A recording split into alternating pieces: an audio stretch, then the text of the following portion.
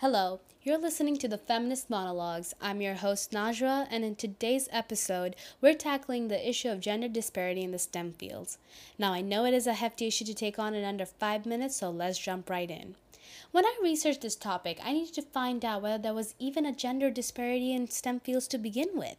Niner Times, the campus newspaper for the University of North Carolina at Charlotte, reported that in fall of 2016, out of the 3,107 undergraduate engineering students, less than 400 of them were female.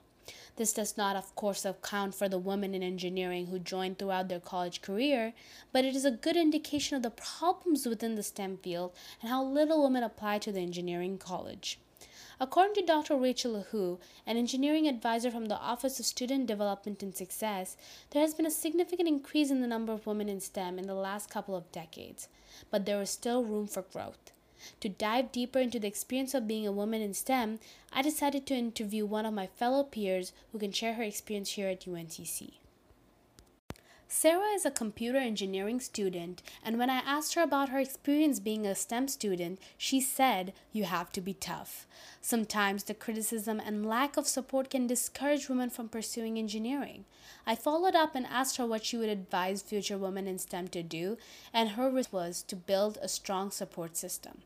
This idea of a support system was prevalent in all my academic sources, where they point out that many women lose interest in certain fields because they're not provided with sufficient guidance, mentorship, and even support from their fellow peers. Sarah goes on to say that she faces subtle hints of bias within her group projects when her group members expect her to take on easier roles of taking notes and creating reports. According to an article by The Atlantic on fixing gender bias in business school, second generational bias has a big impact on women in fields that have been historically male dominated. Quoting that forms of gender bias aren't the result of conscious discriminatory intent. Rather, they arise from a million micro interactions, cultural assumptions, and historic way of doing business that still carry the imprint of our history of gender hierarchy. Millions of micro interactions of subtle gender bias can add up and create an environment that is not suitable for learning and growth. As Dr. Ahu says, it is a well-known fact that most women have fallen prey to the gender stereotype through years of historical beliefs and norms. She goes on to add that in some cases, there's a lot of fear, uncertainty, and a lack of confidence in our abilities as women that tend to prevent us from aiming high for what we want. This brings me to my second point within the argument of gender disparity in the STEM fields.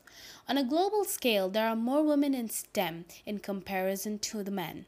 According to a paper published in Psychological Science by the psychologists Gisbert Stewart at Leeds Beckett University and David Geary at the University of Missouri, there are more women going into STEM fields in countries where the Gender Gap Index, an index that is designed to measure gender equality, is lower. This change phenomena makes me question, why is it that nations that have traditionally less gender equality have more women in science and technology than their gender progressive counterparts? According to the paper, it could have to do with the fact that women in countries with higher gender inequality are simply seeking the clearest possible path to financial freedom, and often that path leads through STEM professions. The reason why many women do not have to pursue STEM fields in developed countries is because they will not be vilified if they decide to pursue a career in something they enjoy or is traditionally feminine. There are no real-life consequences to them not going into STEM, but for many women around the world, not pursuing a certain profession ultimately decides whether they will have a future.